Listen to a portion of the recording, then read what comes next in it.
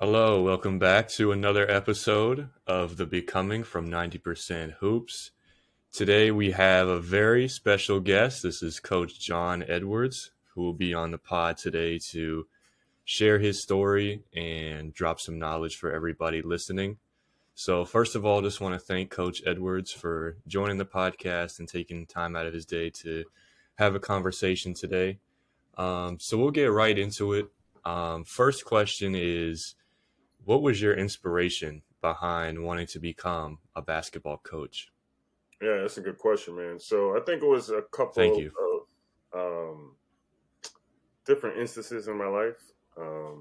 Part of it was my high school career in regards to just like I bounced around a lot to a lot of different high schools and had a lot of different kind of interesting experiences dealing with different coaches, whether it be AAU, high school, things like that. And um, you know, it, I didn't feel like the entire time during my playing career in high school I was always looked out for, right? I was a pretty good player in high school. Was a Division 1 like level recruit coming out of high school, and I had a lot of different people just trying to pull me in different directions and things like that, which you know caused obviously some difficulty in regards to just the whole recruiting process, and then finding out that the school I went to wasn't accredited and having to go to junior college and a lot of different things. So part of it was that as a start, just that experience and not wanting to have, kids go through that kind of, situation in their high school careers. And then also in college, having some really good coaching experiences from my Division 1 coach, Division 1 junior college coach, I'm sorry, at Tyler Junior College, Mike Marquis, who was really good in regards to just like, the balance between player, just getting to know the players, getting to understand the players and who they were, and also, that discipline on the court. And then Coach Mike Jones at Radford, my senior year, he was really good as well in regards to that same type of thing. Just being, somebody that a player can talk to as a person, and also when we're on the court, just being able to articulate, instruct us in regards to what we should be doing. So that was for me, like as far as coaching wise, like that was the biggest inspiration. Just being around coaches who really got it, and then also being around coaches who didn't get it at all, and wanting to be more of the change or be more of the solution to what a lot of people think is the problem with youth sports. Yeah, so before we go into your coaching journey, I want to go back to your playing days. So you mentioned you played at Tyler Junior College, which Yep. I believe is the same college that Jimmy Butler went to. Yeah, yeah, man. Yeah. So did you guys play together there? So he was there actually the year before I was there, Oh, right? So okay. he left because he was there his freshman year, and then went to Marquette and played 3 years there. I came there that year after, right? So the year before they were really good, and then the year after we were really good. We had a top 25 junior college team that year too as well. So, um, you know, did people think, and some of his teammates obviously I played with, right? Because they had some guys that came back their second year. Did everybody think that he was necessarily going to be an NBA All Star and probably a Hall of Famer in the NBA? Probably not, but they knew he was a really good player and he had a motor. And even when because I went back there and coached too as well for 5 years, right? So he would always come back, and it was good to see him come back after. Obviously, he was in the NBA at this point, but you could, the guys were able to see his like level of like work ethic, right? The guy was like working out, like 3 times a day when he was there. Like, he was, coming to the gym. Then he played pickup with our team. Then he go back and work out. Like, so kind of got a chance to see like that level in regards to the, level of consistency that you need to have in order to be a great player. But like Tyler Junior College, I mean, that whole Region 14, Division 1 Junior College, NJCAA, is probably the best junior college conference in the country. Like a lot of those teams in that league can beat like Division 1 programs. And I'm not just saying that because I was there. Like, I mean, not just not just Tyler, but like a lot of them. Lee College, Paris. So with that experience at Tyler Junior College, I tell people this all the time. Being there really will let you know whether or not you're a Division 1 player or not. Like you won't be. You should know by the time you get done there whether or not you're a Division 1 player. Talk a little bit more about how junior college prepared you for Division One. I think a lot of players they don't they go to junior college more because they have to, not because they want to. But talk about how playing at a junior college can be beneficial for you in your career and how it can get you ready and more prepared to take the step to the next level. Yeah, good question, man. So, Thank you. and obviously, I'm speaking from the perspective of somebody who played and coached at that level, right? So the thing is, right, especially now, right, the way college basketball recruiting is, right, with coaches are trying to get the oldest guys. That's why the transfer portal is what it is, right? The preparation in regards to the time management, obviously, because you're in college, you have college classes that you're taking. You have, the whole setup is, literally built to help you transition from, you know, this 2 year to a 4 year, right? That part of it, right? Because it's on par. The level of talent, right? You're playing against college players. You're playing against grown men. In high school, right? Most college coaches are going to tell you, right? Most of high school basketball really is not great quality as far as the quality of basketball, right? So the preparation, the learning curve that a lot of young players or high school players have from high school senior to freshman in college at the 4 year level, it's huge, man. Especially if you're not playing at really competitive um, teams in high school on a consistent basis, man. You may be playing. You may be a senior in high school, right? Think about this: 18 years old, 17 years old. You may be on a court with a team full of guys 15 and 16 years old, and then you're gonna go from there to playing against 22, 23 year olds, right? 21 year olds, right? That's going to be a tough transition.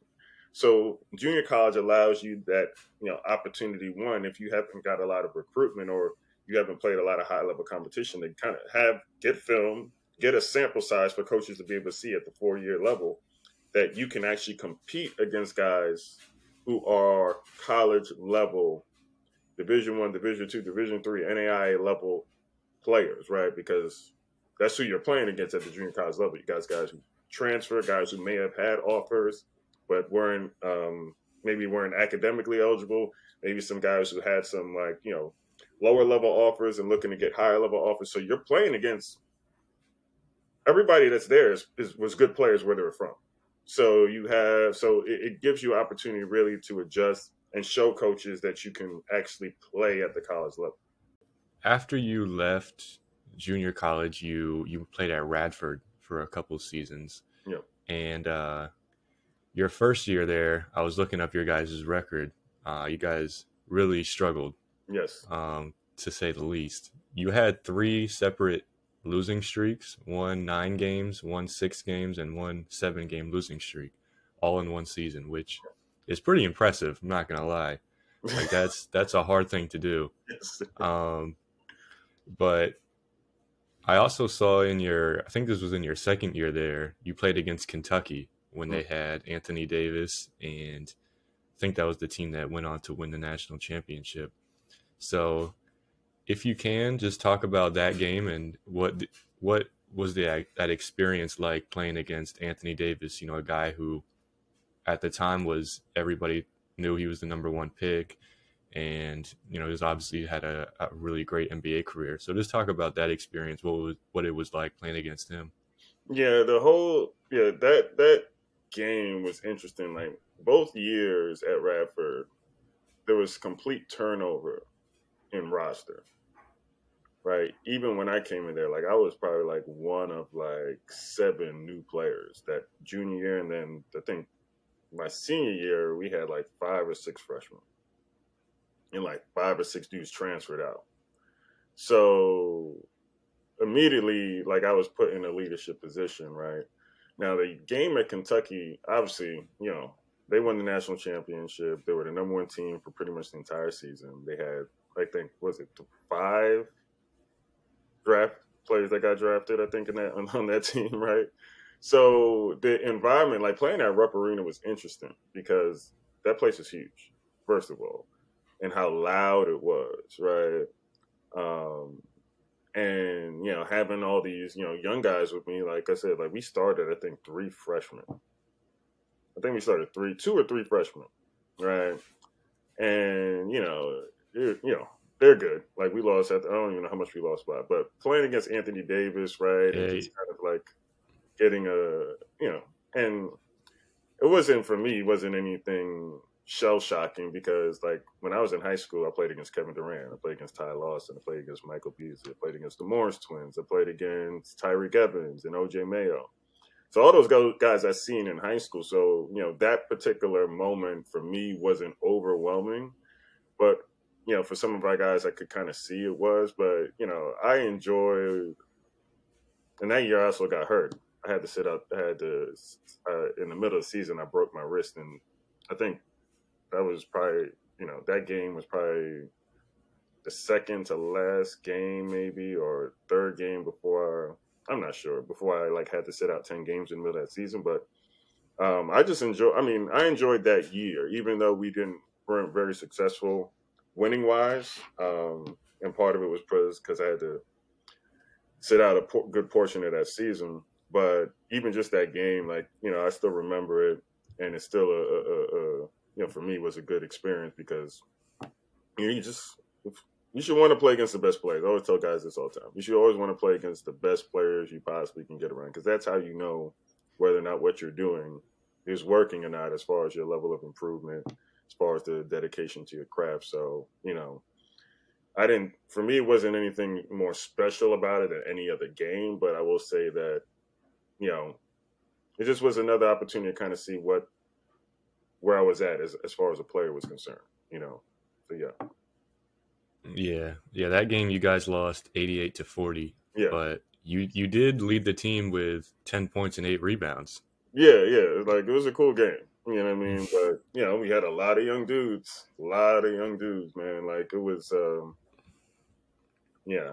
I think we had 6 or 7 freshmen that year, and they ended up that group, and like that group wasn't the group that got to the tournament.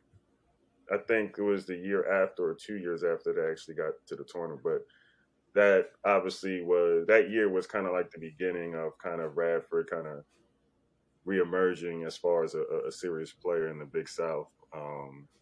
Yeah, Coach Jones, he's at UNCG right now, UNC Greensboro. He's the head coach there now, but he did a really good job there. And that year, even though we weren't great, we really worked hard every day.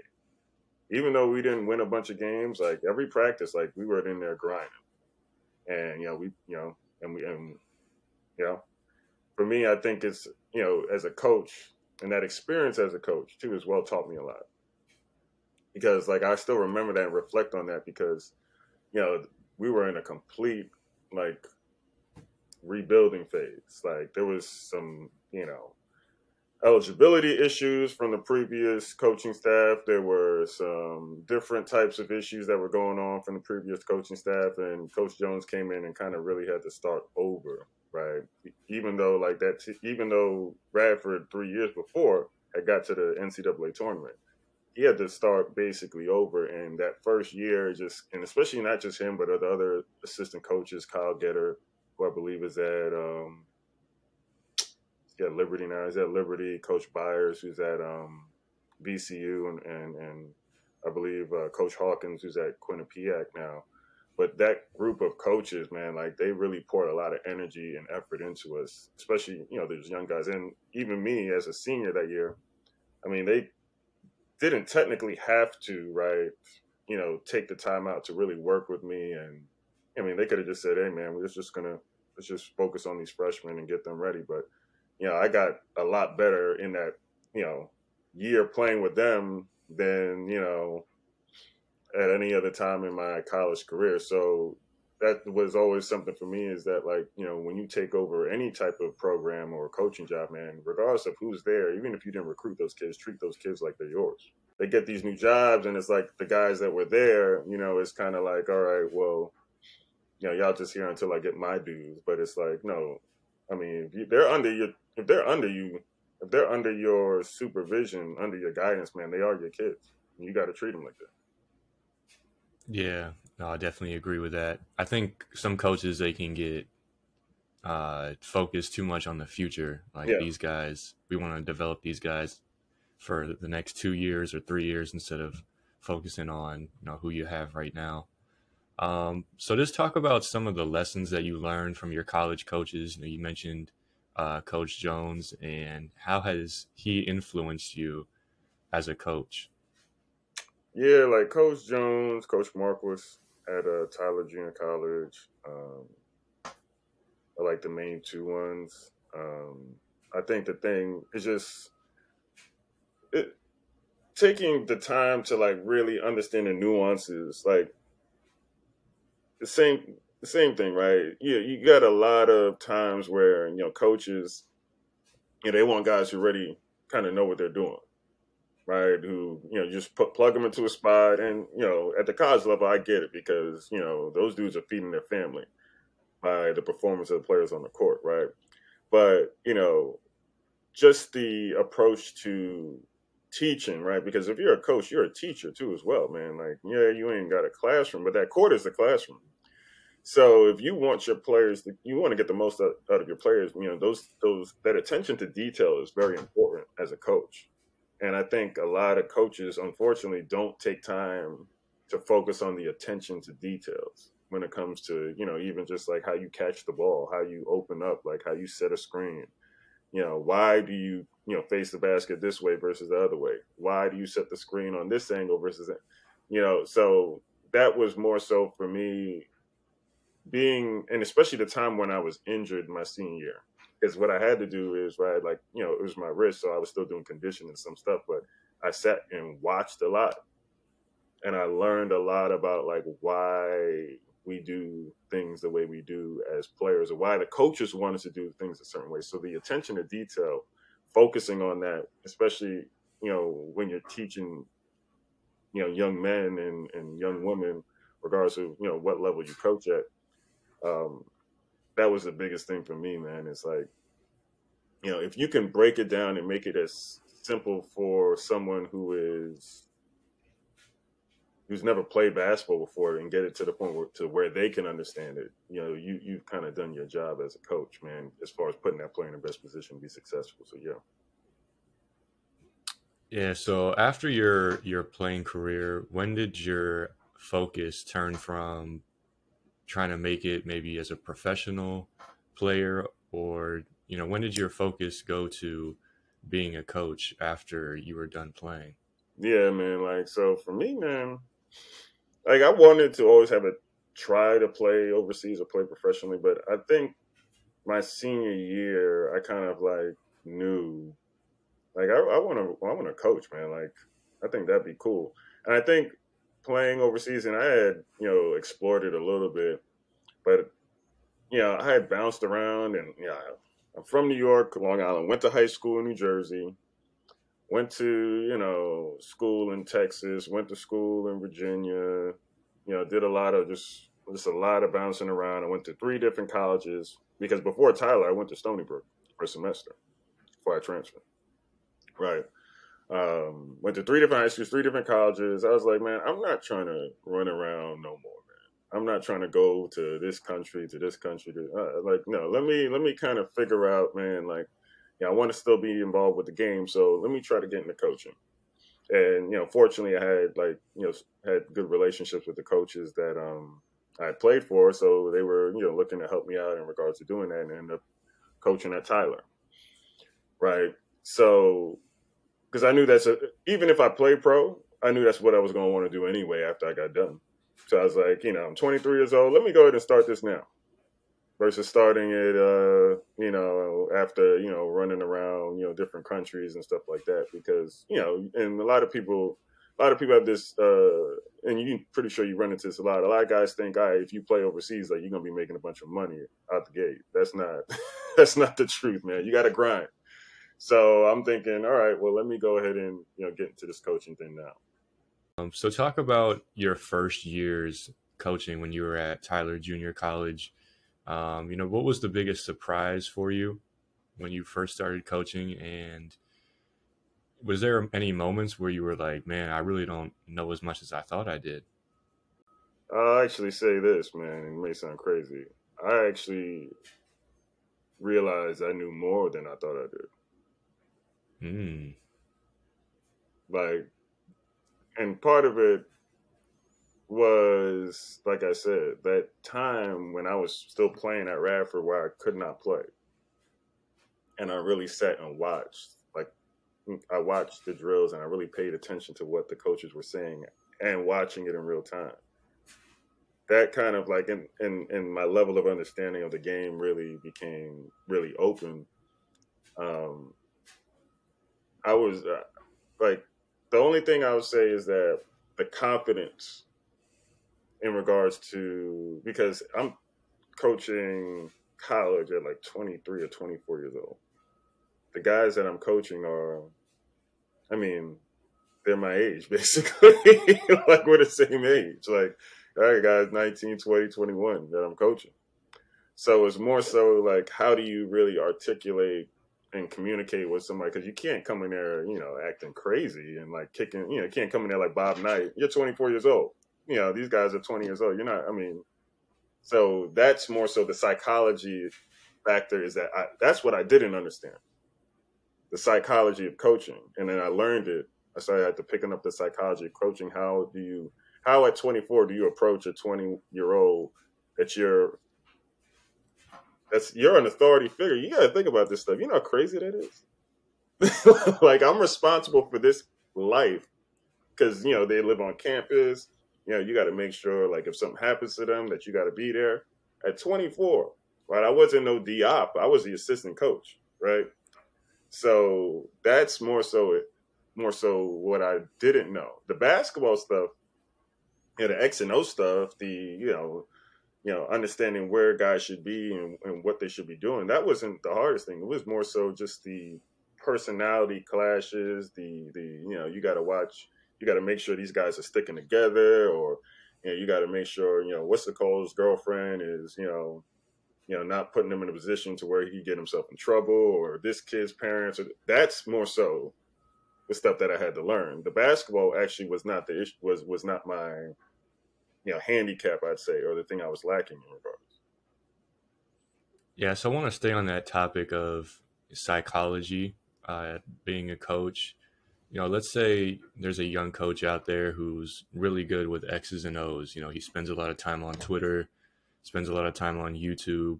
He knows all the sets, all the actions to get his guys good looks, but he doesn't understand the psychology and the human aspect of coaching.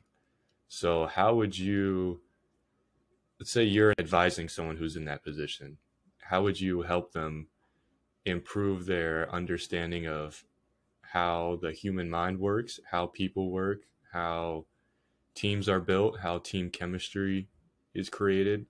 What are some of the ways that you can improve in those areas? Is it reading books? Is it listening to other leaders? Like, what are some of the ways that you can learn that psychology side of coaching and leadership? Yeah, man. Like, yeah, you can read books all you want, and I do. I read. I'm a reader. I don't mind reading. You listen to different coaches. Like Calipari is probably one of my favorite basketball coaches at the college level. And a lot of people criticize him because he's like, he's got all this talent and stuff like that. But he's able to, he still is able to make it work. Like, you take 3, 4, 5-star recruits, 4-star recruits, and you put them on a team, and these guys are used to playing the entire game where they came from, and then you're able to get them to sacrifice minutes, shots, all that stuff, and get commit. I mean, not everybody could do that, right? People talk about Phil Jackson. Well, you only had Kobe, Shaq. Yeah, Kobe, Shaq, Mike, and Pip. You should win, 11 championships or whatever, right? But not everybody can get people to understand sacrificing themselves for the greater good of the team. So I believe that yes, you should listen and hear the account of those type of individuals and kind of what they did to kind of bring guys together. But it's also understanding who your players are outside of the basketball court and what motivates them outside of here. Because what motivates Mike or Brian or John or Willie is completely different things, right? This kid may be playing because his dad wants him to play. This kid may be playing because this is the only way he's going to get a college education. This kid may be playing because he just enjoys the sport, but he really don't love it, but he just likes being around a team. So, you know, he ain't really going to push himself. So how do you get him to push himself? You got to understand what these guys, why they're here, what they are trying to get out of it. Because if you understand that, right, you can talk to them, approach them from that perspective, or you can find ways or different ways to kind of motivate them to kind of go outside of themselves. Because we as human beings, we like to kind of, we'll push ourselves, but only push ourselves so much naturally, right? You know, you got to get them to the point to where they want to kind of go beyond what they've been accustomed to, right? And that's really the psychology, because if you don't know who your players are as people, it's going to be hard to, because they're only on the basketball court X amount of hours. The rest of the time, they're people, they're students, they're somebody's son, they're somebody's brother. And at the college level, I've had kids, I've had guys who, you know, were having or on the verge of having children, who are going to be fathers, right? You got to kind of talk to them and approach them. But it's a lot, man. Like you're dealing with people, so and you're managing people, so you really got to know who your players are, man. You got to know who they are as people. You got to know what motivates them, what triggers them, what things they love outside of this game. What are their passions outside of this game? I think that's the biggest thing to help you understand what you need to do for them to make them the best players you can make them. Yeah, no, definitely have to be able to connect with your players on a level that's deeper than just basketball. So you're also a NCSA recruiting coach. Yes, sir. So I got a couple recruiting questions for you. The first one is, what do you think is the biggest misconception that high school players have about what it takes to be a college player? It's a business, man. If you sign up, I tell people something. If you're trying to play college sports, you're signing up to be a professional athlete. Because the thing is, the amount of time and the hours that you spend basketball wise, right, within training, um, conditioning, weight room, film, practice, right? Think about this, man. Most college programs, they practice 3 hours, right? Now, you say you got 15 dudes on the roster. The game is 40 minutes long. You're practicing 3 hours to maybe, and most of the dudes, if there's 15 dudes, six of them probably don't touch the floor. But you got to practice 3 hours every day. Now, the other nine guys, right, probably all of them not playing 40 minutes or even 30 minutes.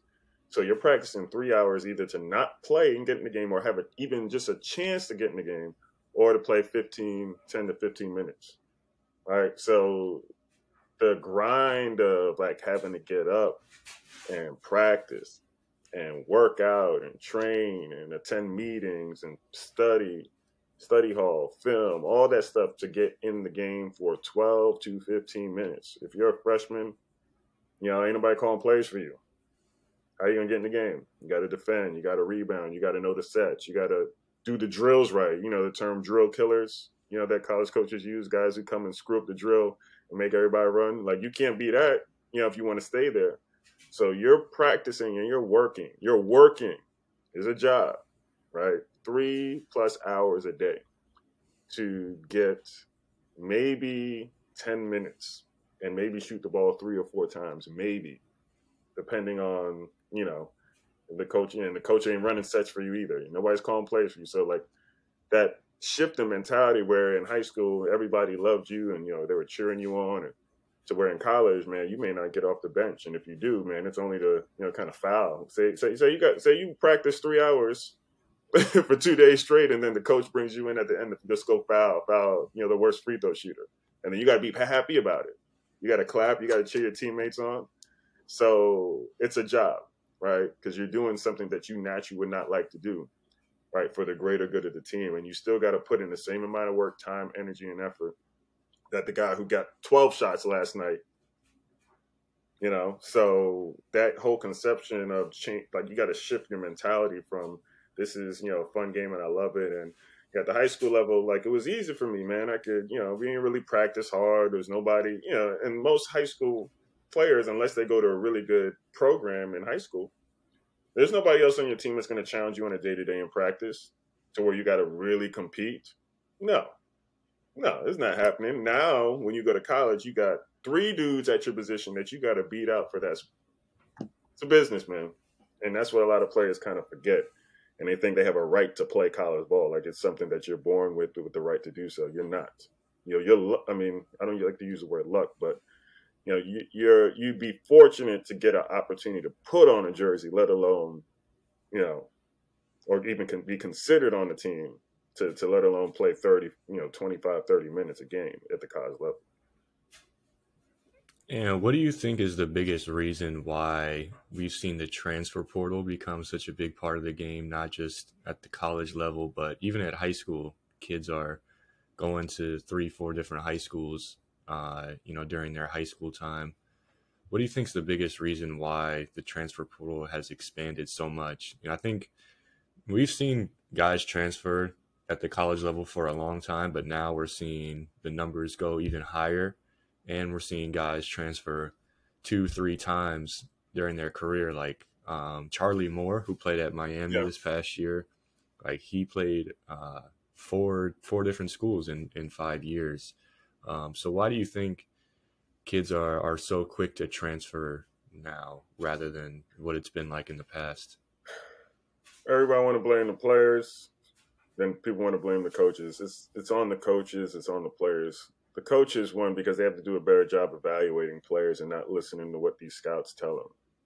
And different scouting services and organizations, which they have their place, and I don't not necessarily saying that they're bad, but you still got, as a coach, got to do your homework and know who these players are as people, because like talent, you could find talented dudes, but are they right for you?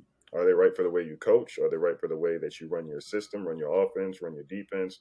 Are they a good blend personality wise with the way your personality is? Because if you go to some college practices and you hear some of the abrasive language, some kids can't, so it don't make sense bringing them there, right? So I think college coaches have to do their part in regards to really investigating who these kids are and who these people are around them too, because usually if a kid is transferring, it's not an idea that just popped into their head on their own. That idea came from somewhere, most likely an adult that's involved with them.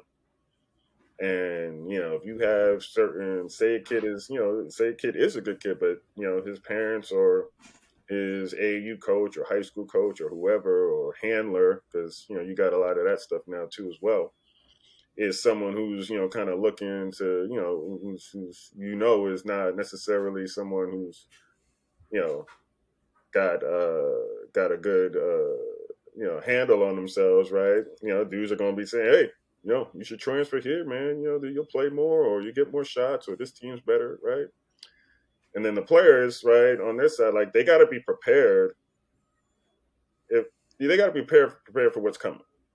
I mean, most guys don't get to come in and do what they want the first year, second, or even third year. You don't get to come in and go dribble ISO and clear it out on the side, or just run high, pick and roll screens for you so you can shoot a 30-foot 3-point jump. That don't happen. You got to guard. You got to defend, and it's a job. So if players had a better understanding of this is what you got to do to play. Forget about being all conference. Forget about being leading scorer or all freshman team that first year or whatever. Or no, what do you got to do first to get on the court and play? And then, right, understanding that you're on a team, and you're signing up to be on a team. Now, if you want to, you can't want to play for the best program possible and then say you want to come in and get to do whatever you want as well, right? I mean, if you want to be able to do what you want, go play at a lower level to where you'll be the man, right? But then don't complain when you lose a bunch of games or you're not playing the level of competition you want, right? So you got to, regardless of what it is, everybody's got to sacrifice something for what they want, for what they truly want. So the reason I think is just more so just bad advice, bad player evaluations, not being honest, not being truthful about what the players, not being truthful about what they want, the coaches not being truthful about what they're looking for, what they need from a player. I think it's just a combination of a lot of different things. Yeah, I think you made some really valid points there. Like guys, they work on like things like step back jumpers, like isolation, like you've been talking about, but like that's not going to get them on the court. Like they already have two or three other guys that are going to have the ball in their hands that are going to be shooting most of the time. Like they need someone who can come in and defend, someone who can rebound, someone who can set good screens. So I think, if you're a player that's maybe on the outside of the rotation, like your first priority should be what can I do to actually get on the court? And then Mm-hmm. once you're on the court, you can show what you can do. Then from there, you can start to expand your game. Um, so my last recruiting focused question is, what are some areas of the country that produce a lot of great talent that maybe people don't really talk about? Like we know about New York, the DMV, we know about, North Carolina or Texas. Like we know about those spots. But what are some areas that have produced a lot of really good players that doesn't really get talked about a whole lot? You have your, some folk in, the Oregon, Seattle, Washington area, Portland, Oregon area. Um, I've watched players literally, I've watched games everywhere in the country almost. I haven't been to the Dakotas. I don't plan on ever going there, but you got, like New York. And I think it comes in waves too, man. I remember when New Jersey was pumping out, that's when I was there, right? New Jersey was pumping out dudes like crazy, right? Crazy amount of like high level Division I level talent, right? Or just talent in general. Yeah, Atlanta, obviously, right? Um, Philadelphia had a time where, they had that's when, I think who was out there? A lot of dudes was out there. Newman Goretti was really good, and Roman Catholic, and like Philly had like a ton of dudes, man. Like Tyree. That's around the time when Tyreek Evans was out there, right? So I think it comes in like waves, right? Maryland had a time where Mike Beasley, Kevin Durant, Nolan Smith. Um, so right now where most of from what I've seen, like where a lot of the talent is coming from, homegrown talent too as well. Because like New York still has a lot of great players, but they don't stay in New York. They'll go to, up the NEPSAC area and play in the prep schools out there, or they'll go to Jersey, or they'll come down south to Atlanta or Florida or North Carolina. But where I'm kind of seeing a lot of players, really good players come out of is obviously North Carolina. I'm in North Carolina right now. South Carolina is kind of coming along. Atlanta is crazy. Dallas is crazy. Um, and then, in the Midwest, Iowa. A lot of good players from Iowa, man. Like a lot, right? It doesn't get talked about a lot. I would say yes for sure. Like Iowa produces a good amount of talent every year. Um, and then, Minnesota. I've seen some, recently, like I went to the Adidas Three Stripe. It was out here in Rock Hill, South Carolina, and like, D1 Minnesota has some really, really good players, man. Like legit, like understand the game, athletic, and shoot, handle, do all that stuff. So, but I think to answer your question, man, like right now, like from if we're talking about places that you wouldn't normally think of, or people the first name that comes or first it doesn't come, first city or state that doesn't come to mind would be probably Iowa, where you see a consistent amount of really good players come out of for all levels Interesting, too. yeah. For all levels, not just Division I, but all levels, D3 guys, all that. Yeah, I don't off the top of my head. I think Harrison Barnes is from Iowa, Mm-hmm. but I'm not sure about Yeah, not a anybody lot of else big who's names, from but there. just like Just good, consistent good, talent. consistent type of guys you want in your program. That's interesting, yeah, because the Iowa Hawkeyes they lose every year in the first round, Yeah, but they all so get they haven't. Yeah, there. Yeah, so only 60. How many Division I teams are there now? 340, 360. Yeah, something like that. And only 40. How many teams getting the tournament? 68 now. Yeah, Yeah. 68. So yeah, it's hard to make it, but yeah, it's definitely hard to win in the tournament as well. Yeah. So moving on to kind of a different topic, I think one thing that you see a lot of coaches say nowadays is that kids don't want to be coached hard. So my first part of this question is, why do you think kids don't want to be coached hard? And do you believe in coaching hard? And if so, what is your definition of Definition. what coaching hard look like? What does that look like for you? I believe most people in life don't want to be coached hard, man. Most people don't want hard. Mm, So like the idea that's is just facts. like I mean, people don't want hard, man. Like people don't want, I mean, you got these iPhones and MacBooks and all this other stuff. Like especially in America, man, life is easy. Like compared to different places. Like I talk to people from Nigeria, talk to people from Jamaica, Haiti, different parts of the world who are just dying to get over here just for an opportunity to just to do something with their lives. Forget about basketball, right? So most people don't even want to deal with hard. So to answer your question, no, most kids don't want to be coached hard, but most people don't want to have to be coached hard in life, right? Or don't want any, they want to kind of coast, right, to get what they want. They want everything without having to sacrifice, right? But there are kids, right? And if you raise your kids the right way, if you implement that idea to them that if you anything you want in life, man, you got to sacrifice for. Yeah, there are kids that most definitely want that type of structure and discipline, and it's very important for you as a coach to be able to find those kids, and if you do have those kids, to really pour into them all you can. My definition of coaching hard, right now, obviously I'm younger. Now I remember when you had, I ain't gonna say particular names of coaches, but certain guys were really abrasive, right, in regards to their approach with dealing, especially at the college level, right?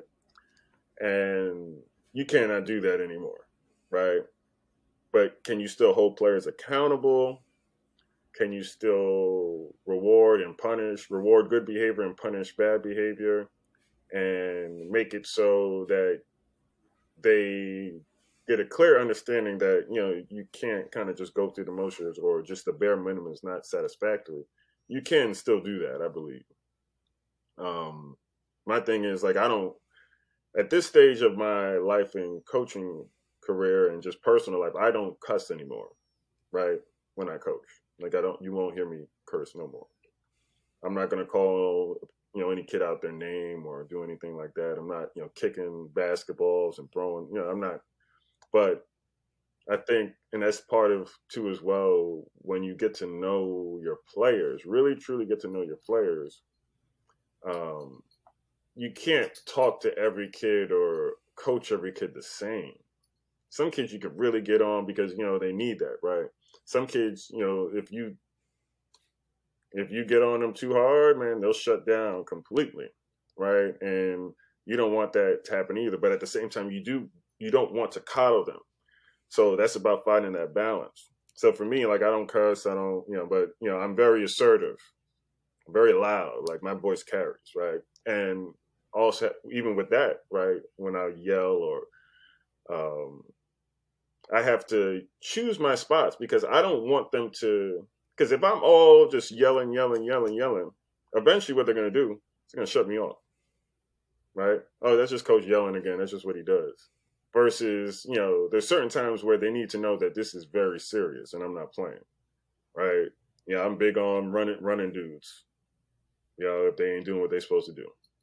The gym that I coach at the high school I coach at, don't have bleachers, but if we did, them fools would be running bleachers if they didn't do what we were supposed to do, right? So I think there's different ways, depending on you as a coach and your personality, that you could, and I try to make it hard. I make practices hard. I try to cause adversity in practices so they can handle, so the games become easy. So, we're not. we're not just kind of rolling the balls out and having a good time laughing. Like, I'm trying to make it difficult. I'm trying to make it hard, because if you can get through this, the game won't be a problem. Life won't be a problem. So, you know, I guess that's the answer to I guess that's the answer I have, is just trying to, put a structure, or put parameters in place to where I have to cause my players to have to go outside of themselves or what they're comfortable doing, to get to the goal that we're really trying to get to. So, I believe in coaching them hard, maybe just not in the way somebody else would do it. Some coaches, they all in guys' face. Like, I'm not about to get in a bunch of dudes' face just because they missed a layup. Okay. All right. I can teach you how to make a layup. Now, if you don't get back on D, if you talk, or if you're, doing certain things that, are not conducive to good team play, or you're selfish, or you're not, respecting the game, then, we'll be having a different, kind of conversation. But I'm still not going to be cussing and screaming and shouting I ain't going to be doing all that. Yeah, definitely you have to find your own style and what works best for you. So now we'll transition into a fun segment that we have on this show. It's called Explain That Tweet. And what I'm going to do is just read a couple of your tweets, and then maybe I have some questions, or you can just offer an explanation on it. So this first one, this was from earlier this spring. It says, as a coach, especially at the high school and AAU level, one of the most important lessons you must learn is that you cannot save every kid. It's a true but sad reality we all have to learn to accept. Doesn't mean you don't try, but some will never quite get it till it's too late. So my question is, at what point does it go from I'm doing everything I can to try to save this kid to this kid is a lost cause? He's just never going to get it. So that is not just on the basketball court, that's in life. Because when it comes to when we're coaching at, especially college, high school level, man, we're we're dealing we're you're dealing with all types of different kids, and some have different, family structure, different values, different morals, different upbringings, right? And I say this because, like, I've had players that I've coached that are in jail now, right? I have players that I've coached that are in jail for murder, stuff like grand larceny, you know, like players that I coached, like guys that I spent like time with, like where they rode in my car, like I rode in the car with a murderer, you know, and sometimes, right, that guys that you have, you know, you try the best you can to kind of show them what's right, and you kind of, you love them, but and it's not like they don't get what you're saying, but they aren't up to that point to where they can just kind of receive everything that you're trying to tell them. And it's not just basketball stuff; it's life stuff too, you know. And I think every coach at some point you'll have situations like that where, you know, it's like, yo, he wasn't a bad kid, right? When he was with me, at least, right? So it's just sometimes like, there's only so much you can do, and you kind of in most of the kids that I've coached that have, had certain things happen in their life, or because of their actions, beforehand. This stuff is in most cases, it's not a surprise or a shock to you when you hear that kind of stuff. So when I think it's just a feeling inside, man, that like, you really, like, you've tried everything, right? And they just not gonna get it until something really, really bad happens. So this one is right to the point, very concise. It says adults are ruining youth basketball. Yeah. So just talk about how that came about, and why you think adults are ruining youth basketball.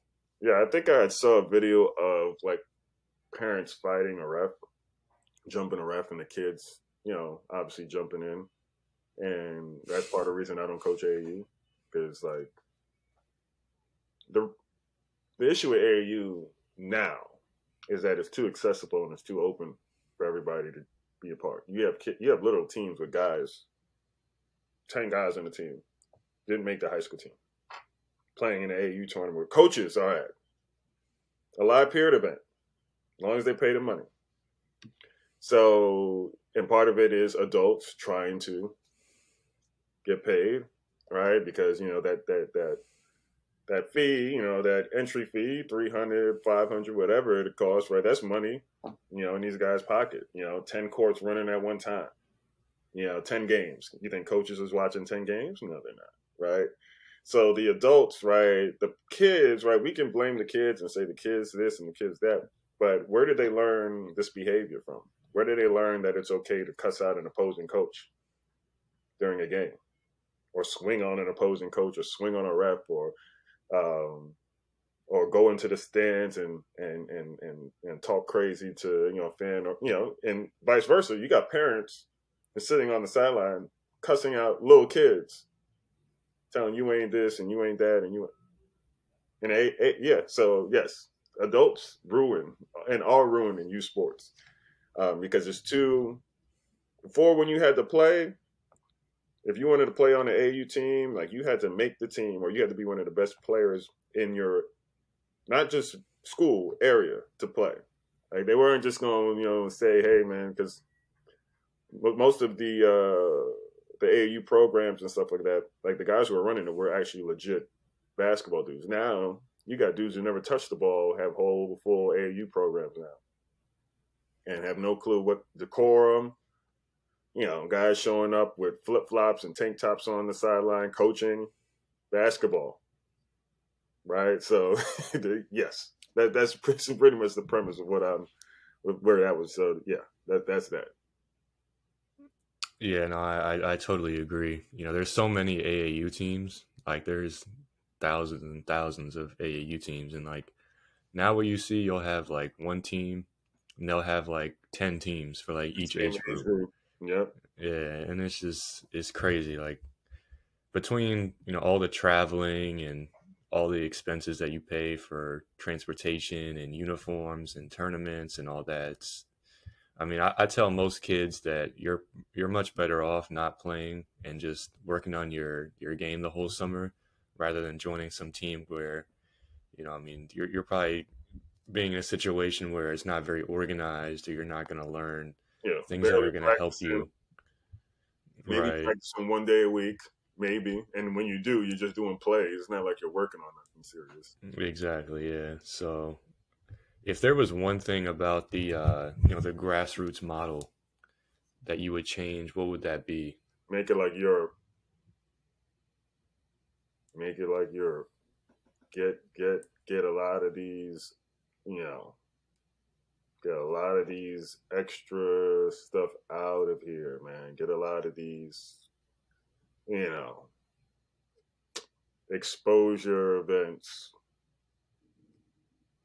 because everybody has them. Not saying they're all bad. I know some real, like, Phenom Hoops, like, they run good stuff. Big Shots, for the most part, run good stuff. Like, Hoop Group runs good stuff. But there's so many of this other crap, man, that's like, and it's kind of getting like that, to be honest. Like, it's becoming more and more exclusive as far as the best players are concerned, right? Everybody can play basketball, right? Everybody has a right to go play, but now, the NIBC, overtime, and you're going to see more stuff like this where, the high level basketball is going to completely separate itself and get away from all this other nonsense and shenanigans, which needs to happen. They need to do that. Now, people, are they still going to be these different tournaments where, yeah, because people, I mean, we live in a capitalistic country, society, so people are going to make money off this stuff. But if they can get it to where more of the European club style or basketball academy side, where you got, the really good players are playing against the really good players, and the really good coaches are coaching against the really good coaches, and doing that consistently and more often, I think that's the way to go. Because, like, even if you look at the NBA draft, like, most of, like, what you're seeing now, man, is like a lot of Europe is getting drafted. Hey, yo, cut that up. A lot of Europe is. Hey, you're about to get out of here, man. Stop that. A lot of Europe is going to be coming up higher in the NBA draft. And then another thing that you're seeing is that, like, a lot of, like, the guys that are getting drafted are kids of former professional and college athletes, where they're getting the best training, the best coaching on a consistent basis, right? You're not going to see a lot of more like, you'll see occasional stories of like, kind of a kid getting it out, what they say, the mud or the trenches, where, single mom, single parent home came from it. But a lot of now, what you're going to start seeing more of is you're going to see a lot more people with kind of like higher or more astute backgrounds playing at the higher levels because they're going to have access to all the best training and coaching. Yeah, no, I definitely agree. And I think we've already started to see that a little bit. Well, this has been great. I really, enjoyed this and definitely appreciate you taking the time to join our podcast today. So, final question.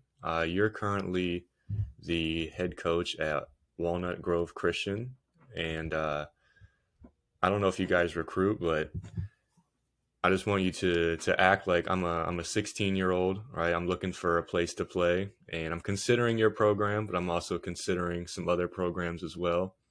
So, what are you gonna say to me to make me want to join your program? Well, I wouldn't say what I do is recruiting because, first of all, like if I don't, I'll put it like this: I don't believe any kid is worth me spending a bunch of time, like tracking down and stalking down. Like if you want to be coached hard, right? Right. If you want to be coached, if you want an opportunity to really have a legitimate chance of not just getting to college, but playing once you get there and being prepared once you get there, this is the program that you need to play for, right? Because I'm going to make sure that you learn and are taught everything that you need to know in order to not just get on a roster, but play and be able to be in a key piece to what that coach or that coaching staff is trying to do. That you'll be prepared for practices. You'll be prepared for games. You'll be prepared for what that grind is going to look like, on a day to day. So if and you're going to be taught life skills. You're going to be taught discipline. You're going to be taught how to be a man. You're going to be taught how to be accountable to not just yourself, but the people that are around you that you're working with. So if you want to be a leader or a future leader, this is where you need to come to school because, I take that very seriously. I take very seriously making sure that, specifically our young men in this country are like taught what they need to know in order to be successful men. Unfortunately, in society now, like, we have a lot of people deeming manhood as something that is a negative or, it's not something that's necessary or needed. I don't know where I'd be without my dad, without seeing that my dad do certain things, right?